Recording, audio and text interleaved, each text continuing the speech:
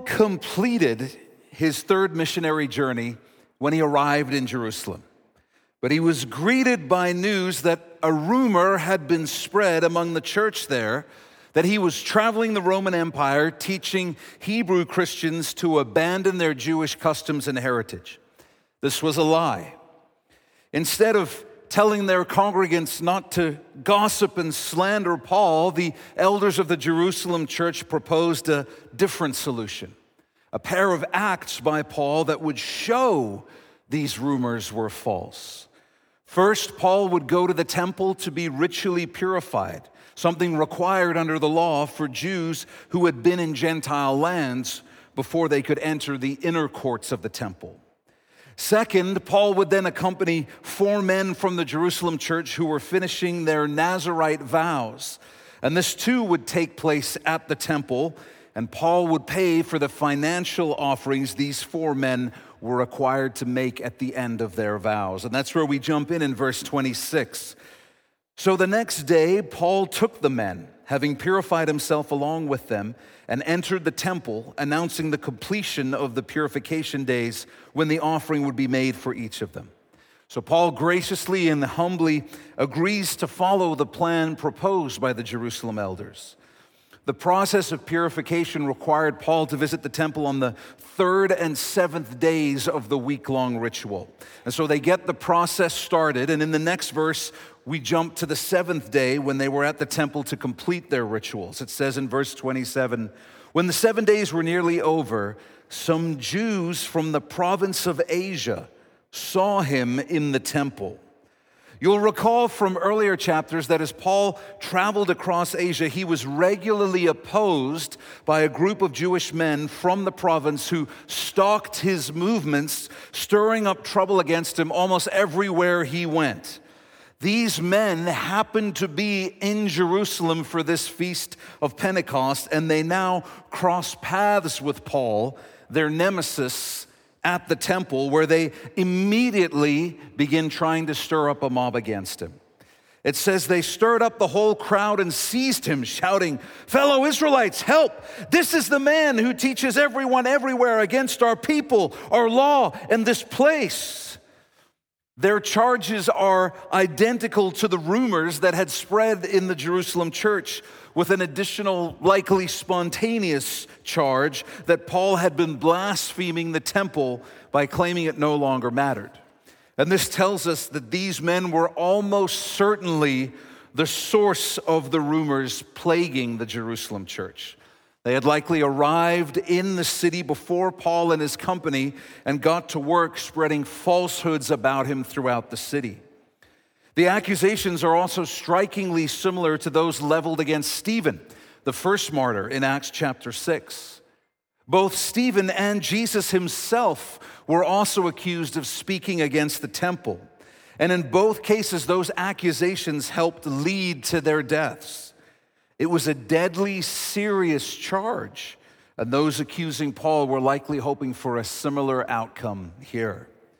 And we detailed their accusations against Paul in last week's study, so we won't go through them again here.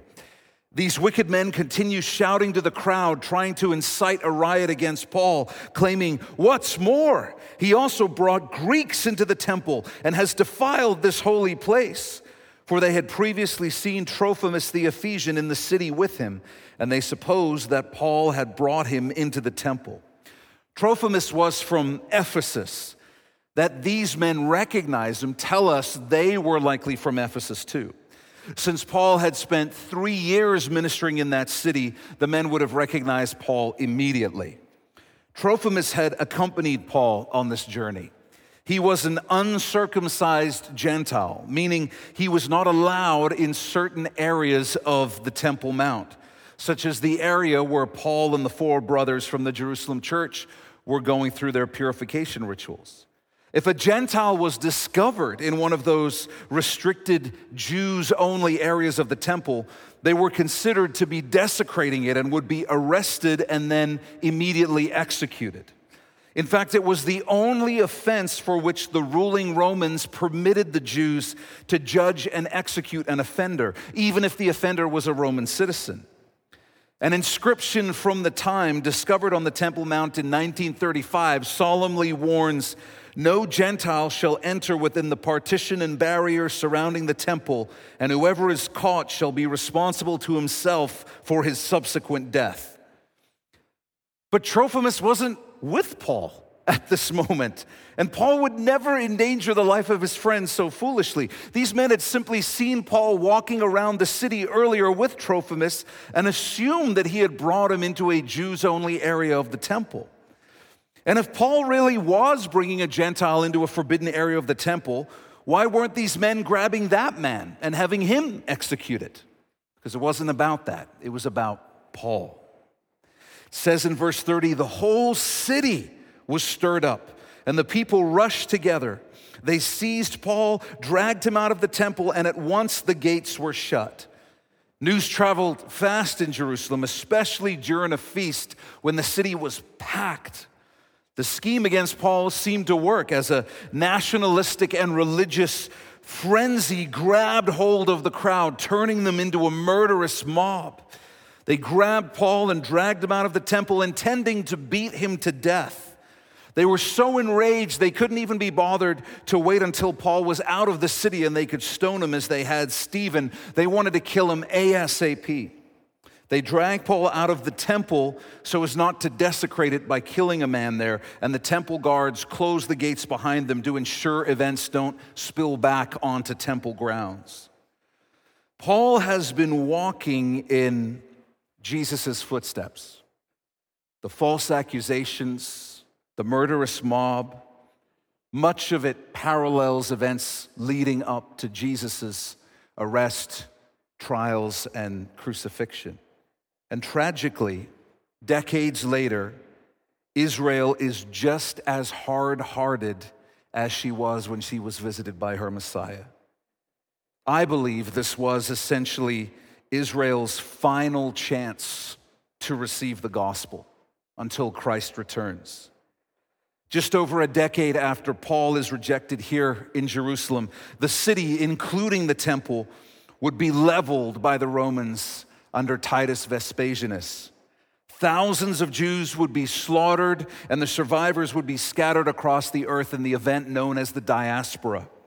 This would all take place in AD 70, just as Jesus predicted in Luke's gospel, where we read, as some were talking about the temple, how it was adorned with beautiful stones and gifts dedicated to God, he, that's Jesus, said, "These things that you see, the days will come when not one stone will be left on another that will not be thrown down."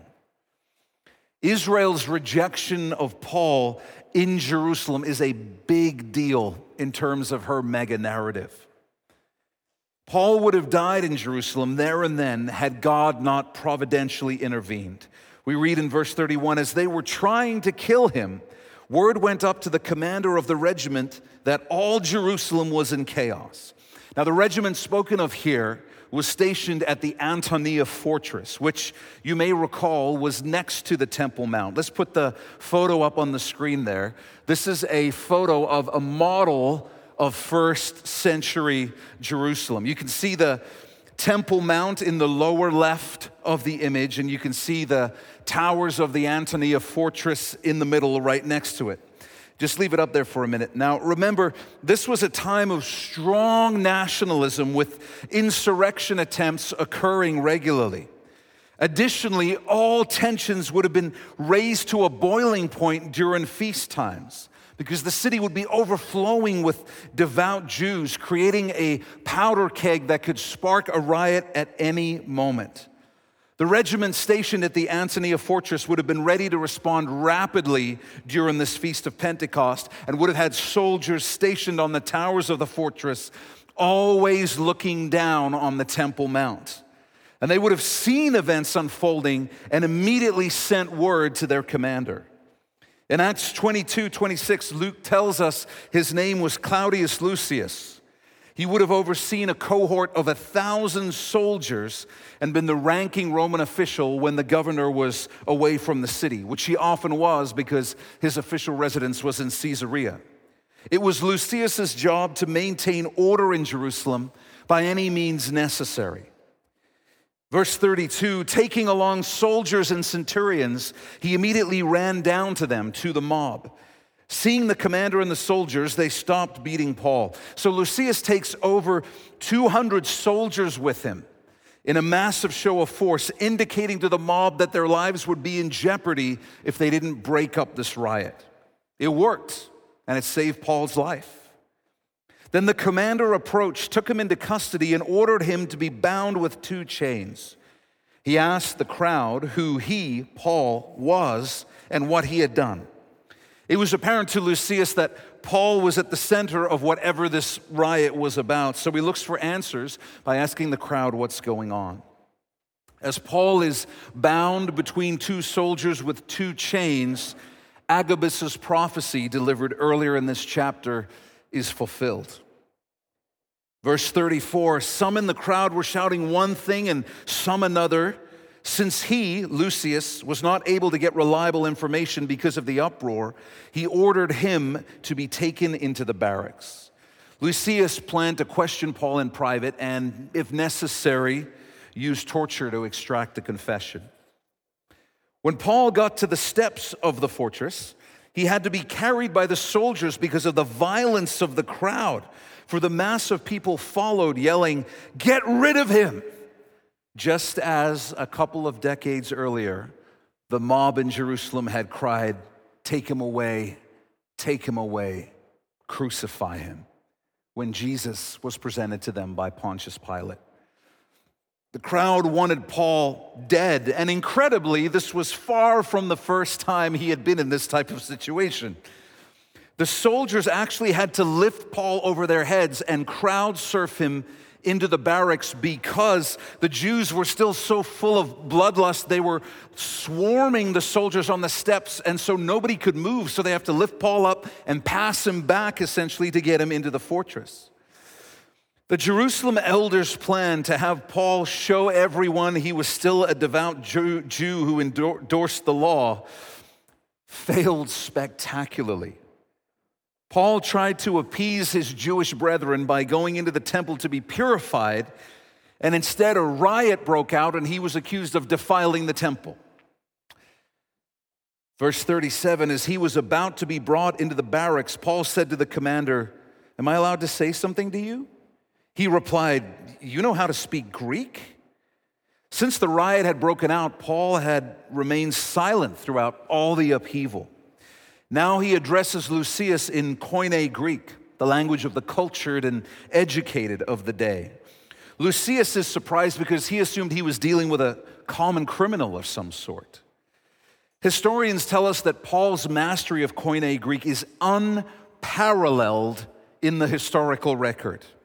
In other words, nobody in history used Koine Greek better than Paul. Nobody had a better grasp of the language than him.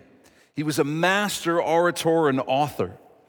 And so Lucius asks Paul, "Aren't you the Egyptian who started a revolt some time ago and led 4,000 men of the assassins into the wilderness?"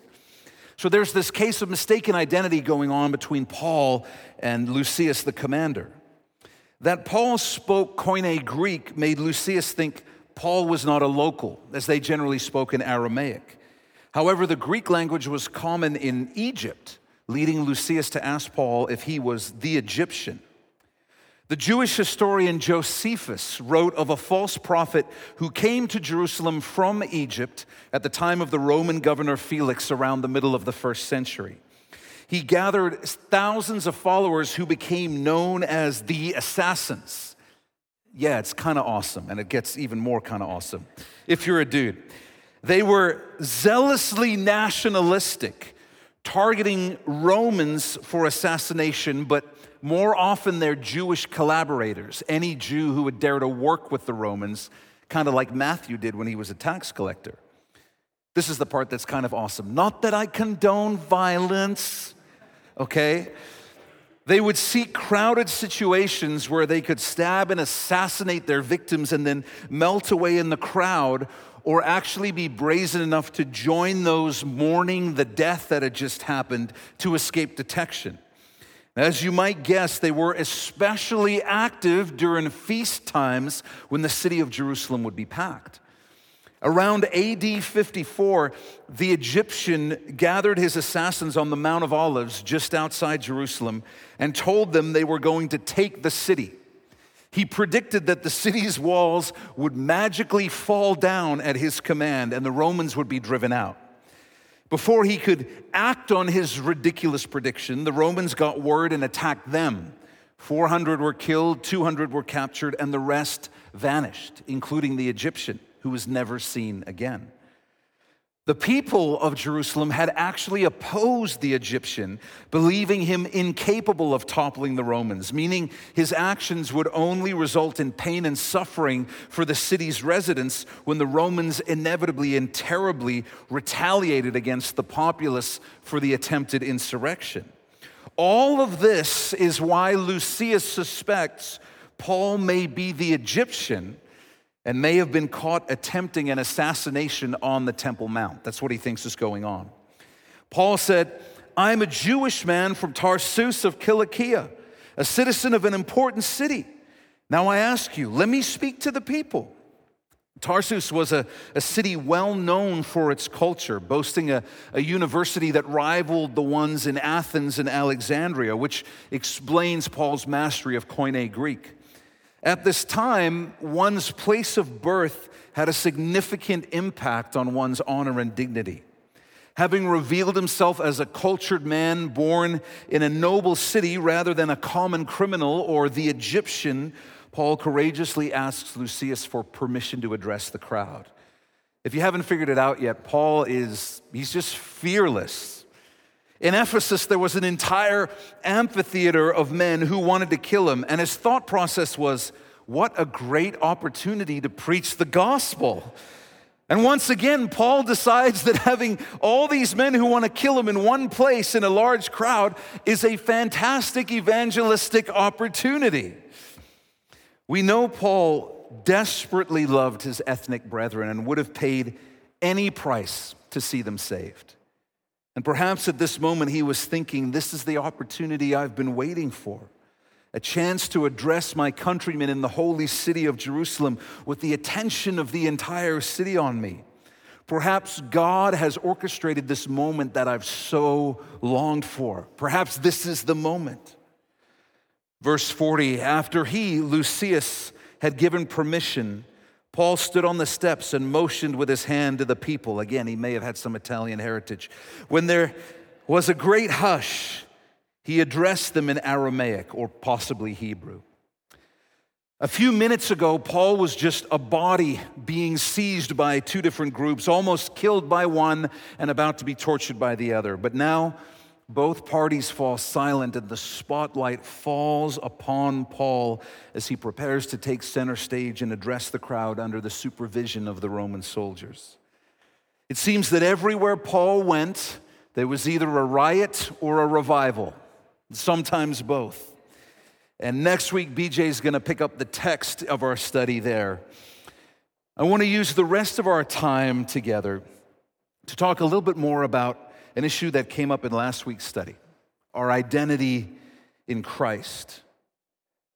And it's such a big subject. I was intimidated by sharing a little bit more about it because it really should be an 8-week study series, because this issue of our identity in Christ is the central issue of the Christian life. It's the central issue of everything. It's the central issue of marriage, family, work, your thought life, self-esteem, mental health, everything comes down to this issue of our identity in Christ. We talked about how the Jewish Christians were having a hard time embracing their identity as Christians above their identity as Jews. We talked about how when we come to Christ, He must become our predominant identity. We can't put anything in front of the word Christian, be it our ethnic, national, or cultural identity. We're just Christians because Christ is the most important thing about us and the thing we all have in common. Paul told the Corinthians that if anyone is in Christ, he is a new creation. The old has passed away, and see, the new has come. Anyone who is in Christ is not who they once were. They are something, they are someone new. The Spirit of God, the Holy Spirit, has come into that person's life, taken up residency in them, making them something new. The idea that there's no way to really tell who's saved and who isn't is quite simply nonsense. It's nonsense. The Bible doesn't describe the changes brought about by salvation as subtle. It likens them to the difference between life and death and being made a new creation. The idea that it's a subtle difference between a corpse and a living person is nonsense. The idea that being a new creation is a subtle change is nonsense. There is always evidence when someone has been made new by Christ, even immediately. Peter wrote about the church, those who have been made new by Christ, and he said, "You are a chosen race," in other words, a chosen generation, a royal priesthood, a holy nation, a people for his possession, so that you may proclaim the praises of the one who called you out of darkness into his marvelous light. Once you were not a people, but now you are God's people. You had not received mercy, but now you have received mercy. Identity is defined as the collective aspect of the set of characteristics by which a thing is definitively recognizable or known. So our new identity in Christ should be recognizable both to ourselves and to others. A further definition of identity is the quality or condition of being the same as something else. With our identity in Christ, our lives should show that we share qualities with Christ, albeit in significantly inferior ways.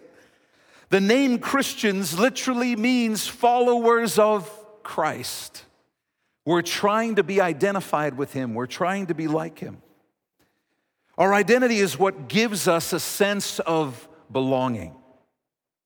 I'll always remember talking to a cop I knew a few years back who worked in Surrey. And I was shocked when he told me that almost all of the young men he encountered who were involved with gangs came from affluent backgrounds. They came from wealthy families.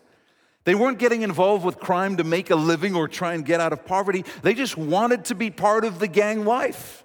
They wanted a tribe. They wanted a family. This is how cults and terrorist organizations recruit.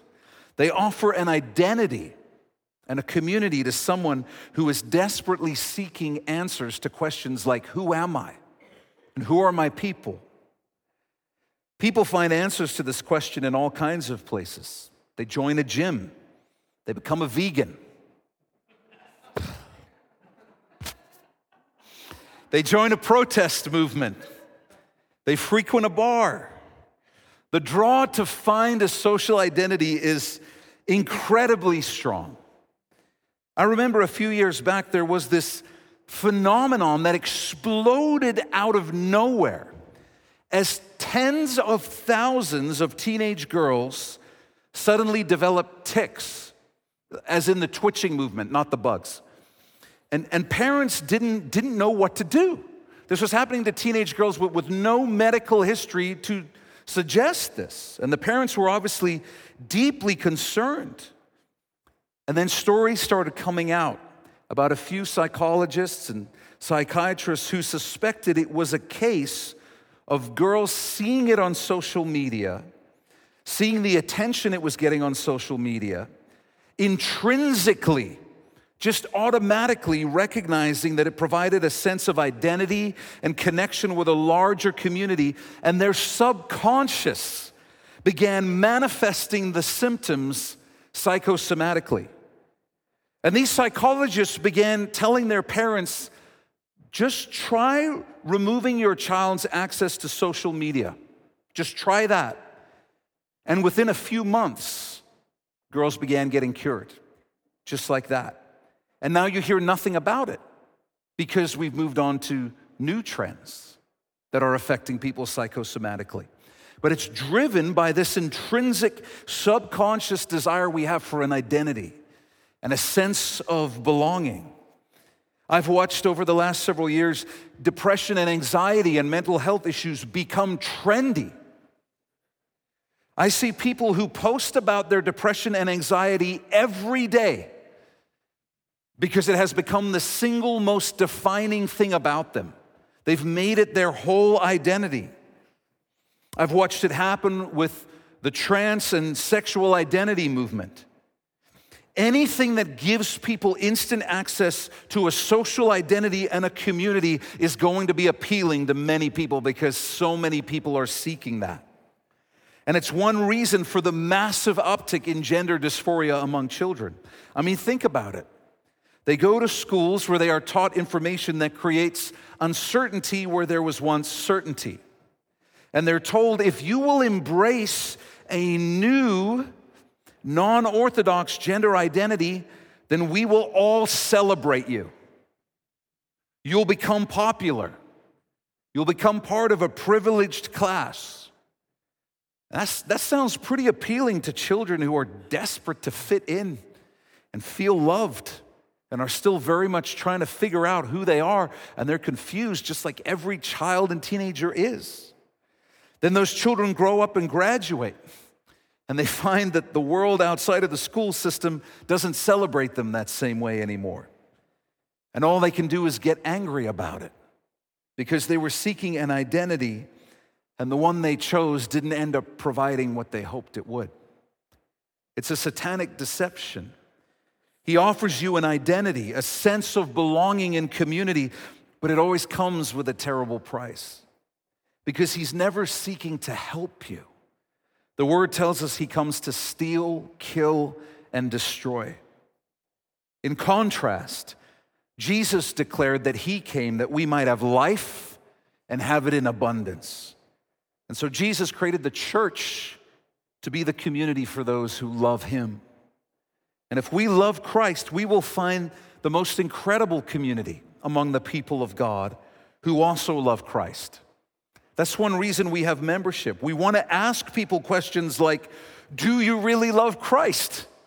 Do you want to obey him with your whole life? Because a community only really works when people are on the same page, pursuing the same goals, sharing the same values. It's like speaking a different language when one person is like, Christ is everything to me. And the other person, supposedly part of their community, is like, I mean, he's definitely a factor in my life. I wouldn't say he's everything, though. It just doesn't work. If we love Christ, we will find the most incredible community among the people of God who also love Christ.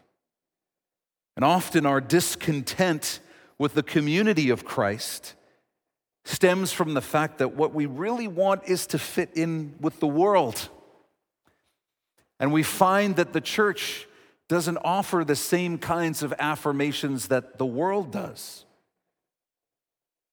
The church can't offer the approval of the world. In fact, not even Jesus can offer you the approval of the world. James wrote this, don't you know that friendship with the world is hostility toward God? So whoever wants to be a friend of the world becomes the enemy of God. When Christ is our identity, we will find fulfillment in living in community with those who share that identity, the identity of Christ. The people of God love being with the people of God. And some of us are trying to gain the approval of the world and the approval of God. You'll never find fulfillment trying to live with one foot in the world and one foot in the kingdom. You'll be miserable because you'll have too much of Christ to enjoy the world and too much of the world to enjoy Christ. You must choose, and you must choose Christ. So would you write this down? When our identity is in Christ, we will desire community with others who share that identity. In other words, the church. When our identity is in Christ, we will desire community with others who share that identity. Jewish Christians in Paul's day had found their identity for centuries in being Jewish. As I mentioned last week, it was both their religion and their ethnicity, and their religion specified laws and customs and rituals and feasts that they were to take part in. When Christ fulfilled the law and created the church, he created a new family, a new community. And what made you part of this new family was that you had to be born again. You had turned from everything else and turned toward Christ. His Spirit had come into your life, making you a new creation. And this was hard for many Jewish Christians to swallow because the shift was massive. Because instead of your identity being based on your ethnicity or the things you did, it was now based on Christ and what he did. The concept Christians must embrace is that Christ has done infinitely more on our behalf than we could ever do for ourselves. And that's hard for many of us. It's hard because most of us, especially men, are wired to take pride in our achievements. We find fulfillment in our accomplishments. Do you know what demographic commits suicide most frequently? And by a huge amount. It's not even close. It's not teen girls. Overwhelmingly, it's middle-aged men who have lost their jobs and are down on their luck. Because working and earning money was what gave them their sense of identity and worth. But when they lost that, they completely lost themselves. They had no idea who they were. They felt worthless because their work was their whole identity. If I can't work, if I can't provide, if I can't generate income, then what am I? When life isn't working out for Christians, they are still robed in the righteousness of Christ. The Holy Spirit doesn't leave when you lose your job. Christians are still being made more like Christ every day. There is still an unshakable, unalterable future of unspeakable goodness awaiting every Christian in eternity. And there is still the peace, joy, and rest and hope of Christ available at all times. These most important truths remain in place regardless of our circumstances. And the Christian is called to find their meaning and purpose in these things. But it's hard when we're used to finding our self-esteem in what we do. The Jewish Christians, in truth, have been finding their self-esteem in what they did for centuries. I'm a good person because I obey the law of Moses. I have worth because I do things that other people don't do. Christianity says Christ has done it all on your behalf. So what are we supposed to do? Boast about what Christ has done? Find our meaning of self and our sense of assurance in what Christ has done? Yes, exactly that. Paul wrote, brothers and sisters, consider your calling. Not many were wise from a human perspective. Not many of you were powerful. Not many of noble birth. Instead, God has chosen what is foolish in the world to shame the wise. And God has chosen what is weak in the world to shame the strong. God has chosen what is insignificant and despised in the world, what is viewed as nothing, to bring to nothing what is viewed as something, so that no one may boast in his presence. It is from him that you are in Christ Jesus, who became wisdom from God for us, our righteousness, sanctification, and redemption, in order that, as it is written, let the one who boasts boast in the Lord. Christ has secured my eternity. This life is a vapor, but eternity is just that, eternity. And when I begin to rest in that reality, I begin to see what this life is for. This life is for bringing glory to God. He has done more for me than I could ever put into words. And how I live this life is my opportunity to say thank you to him.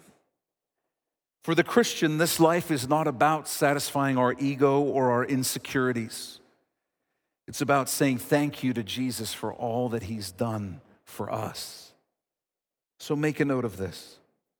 When our identity is in Christ, his achievements bring us greater satisfaction than our own.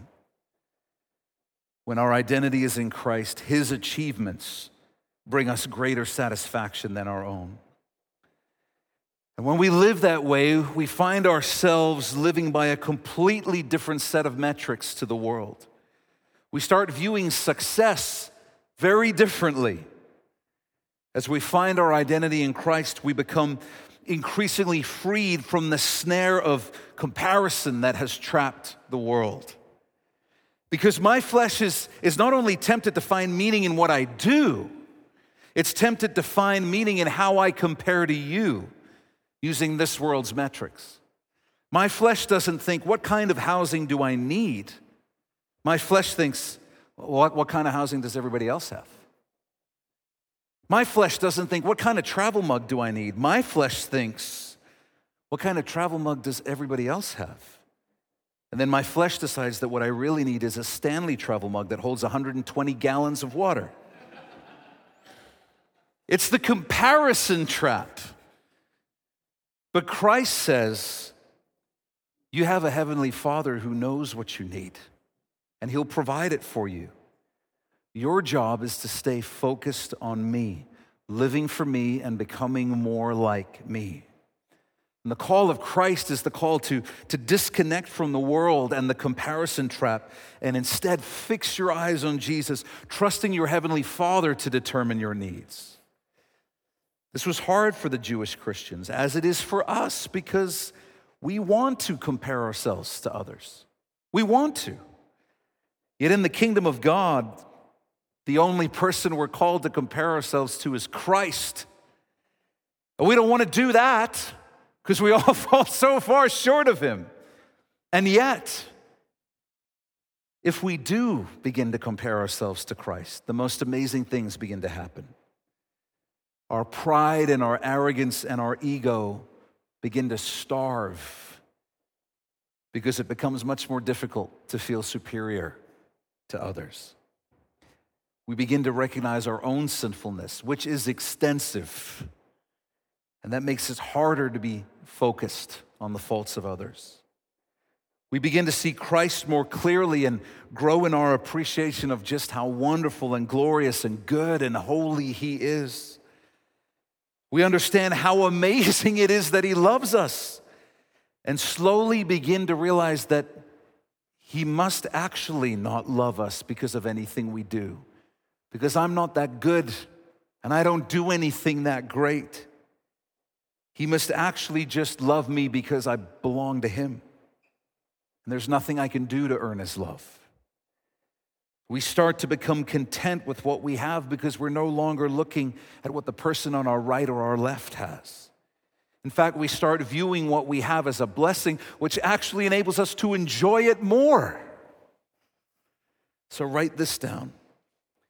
When our identity is in Christ, we compare ourselves to him rather than to others.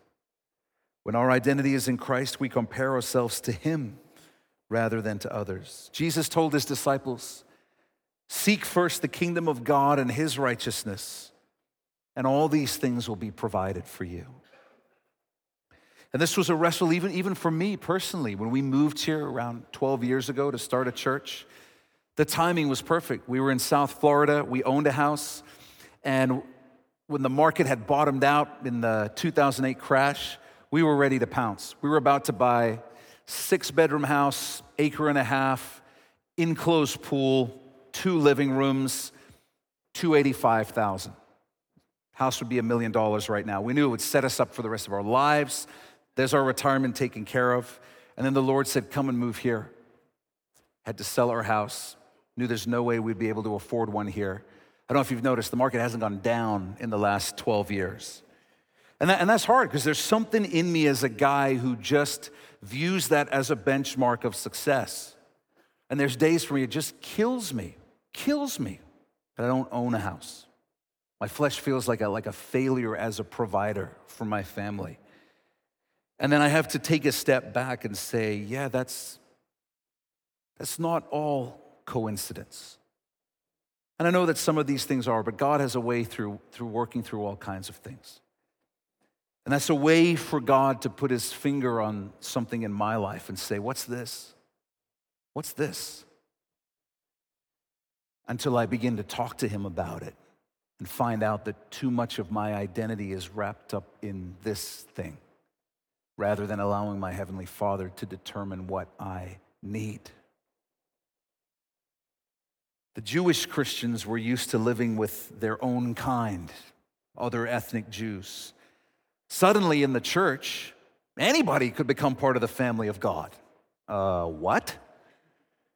You see, we naturally want to be in charge of our relationships. We want to choose who we have relationships with, what kind of relationship it is, and how long we stay in that relationship. If it's not working for me, I want to leave. And that's because of our natural tendency to find our identity in part through our relationships. I belong to this group. I'm a friend of these people. I'm this person's boyfriend, girlfriend, husband, wife. And when we find our identity in our relationships, we give those relationships tremendous power over us.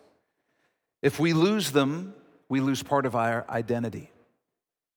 If we're no longer affirmed in that relationship, then our self-esteem takes a massive hit. And so what we do is we make compromises to keep those relationships intact if we're in them for the wrong reasons. We make compromises in order to keep getting that affirmation because we're getting it from the relationship instead of the Lord.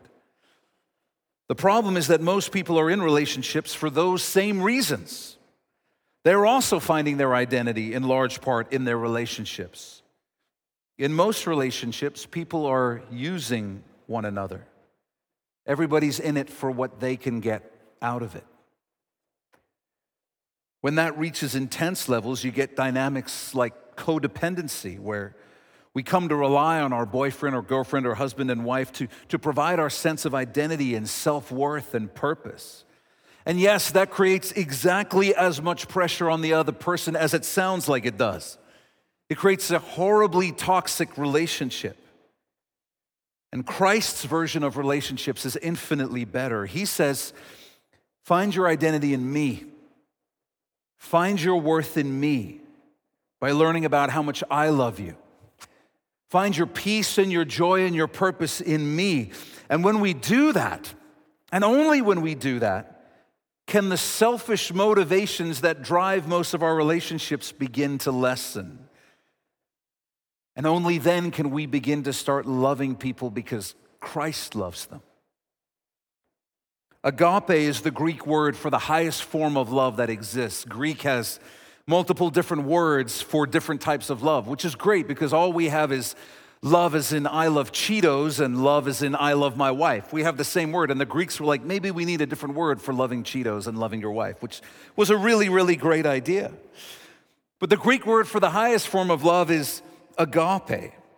It's a love that is first and foremost concerned with the good of its target.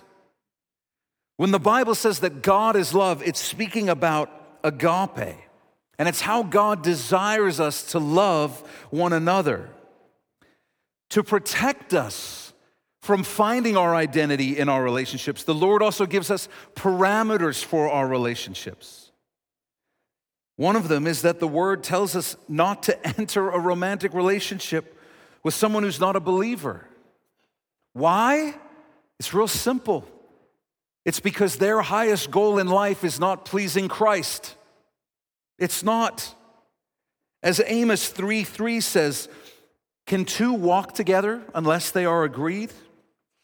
In other words, how are you going to walk through life with someone if you don't even agree about where you're going? If you don't even agree about what the purpose of life is? Either you'll end up far apart, separated, or you'll end up compromising on your destination. And when it comes to believers dating non-believers, that's what usually happens. The believer compromises on the destination. The believer compromises on obeying Christ. And that happens for two reasons. Number one, it's not that complicated. We love sin. First reason, we love sin. Second, it seems like the easiest way to affirm our identity as a person who has worth and a person who is desirable. So if I have to trade obeying Christ and going where he says I'm to go, but in exchange from this person I can get affirmation and feel desirable, I'll take that trade. That's why we do that. But Christ says, find your self-worth in me. Find your identity in me. Which is why the best relationship is not two people coming together and saying, you complete me. It's two people being made complete as individuals in Christ and then coming together to love and serve one another. Then they're free to enjoy each other without burdening one another by saying, just remember, all my self-esteem is wrapped up in you. All my sense of identity is wrapped up in you, so don't disappoint me. Don't fail to affirm me every freaking day. Not a good situation. Make a note of this. When our identity is in Christ, he governs our relationships. When our identity is in Christ, he governs our relationships. He governs when we get into relationships. He governs when we stay in relationships. He governs when we leave. He governs how we love. He governs all of these things when we are in Christ. I'm going to ask the worship team to come up. And as we close today, I want to do a simple check-in with all of us. I just hit on a couple of issues, but this issue of identity in Christ, man, it covers the gamut, every area of our lives. And so I want to check in with a simple question for you. Are you finding your identity in Christ? Are you finding your identity in Christ? Or are you finding it in your work, your relationships, your kids, your possessions, your achievements, something else? If you're a Christian, take communion in this coming time of worship. And remember that when Christ died for you, he assigned you the highest value possible because he valued you at the price of his own life. Nothing you can do and nothing anyone else can do for you can add anything to increase the value that Christ has already placed on your life. You're as valuable as you could be. That's the truth. So let's ask the Holy Spirit to move that truth from our heads to our hearts and to help us understand, to help us grasp that reality in a way that saturates our whole lives and frees us from chasing affirmation down other avenues that are only destined to disappoint. And if you're not a Christian, I want to invite you to become one. Christ died for you too. He's valued you that highly too. And if you want to receive him into your life as Lord and Savior, the King over your life, ask him to come into your life and do that and be that, and he will. And then come up to BJ or myself after the service and let us know. We just want to talk with you a little bit more about what it means to follow Jesus and help you take your next steps in doing that. So with that, would you bow your head and close your eyes? Let's pray together. Jesus, thank you so much for your word, and thank you for everything that you offer us in yourself. You don't just offer us salvation, solving our eternal problem of sin, but Lord, you offer us wholeness in this life right now. You offer us freedom and release from all the empty avenues that the world is chasing. And you say, just come to me. I'll give you the affirmation. I'll give you purpose. I'll give you peace. I'll give you satisfaction. I'll fill you with my Spirit. And so, Lord, we know that and we hear that and we understand that in our minds, but Lord, we need your help. We need your Spirit to grasp that with our hearts and our souls. And so, Holy Spirit, please do that work in us. Help us to understand just some of what we have in Christ, the riches that we have in Christ. Help us to not go through our lives failing to appropriate and walk in the abundant life that you have for us. And where we don't know how to grab a hold of it, please help us. Please just help us by your Spirit. And Father, we ask that you would right now put your finger on any spot in our hearts where we're finding our identity in something other than you. Put your finger right on it in a way where we can't even fight back or pretend that it's not true. Do that, and then help us to give it away to you. To cast all our cares upon you because you care for us. And Jesus, please, as we pray regularly, take the throne as our King, as our identity, as our everything, and be glorified in our lives so that our lives can have the highest purpose possible, which is magnifying you. So please work in us, Jesus. We love you. We're so thankful for all you've done for us. It's in your name we pray. Amen. Hey, thanks for being with us for this study. Before you go, I want to share just a few quick things with you. If you've never given your life to Jesus, then you need to go to gospelcity.ca/gospel right now. You'll find a short video where we share the best news you'll ever hear in your life. It's more important than whatever else you're doing, so go to gospelcity.ca/gospel right now to learn more about Jesus. If God has blessed you through this message, we'd love to hear about it. Email us at info@gospelcity.ca and let us know how God has impacted your life through His Word. If you'd like to support the teaching ministry of Gospel City through financial giving, you can do so by going to gospelcity.ca/give. And finally, I want to invite you to follow us on Facebook, Instagram, and Twitter for updates and encouragements throughout the week. And you can find all those links in the top right corner of our website. We love you, Uppercase C Church. Be blessed.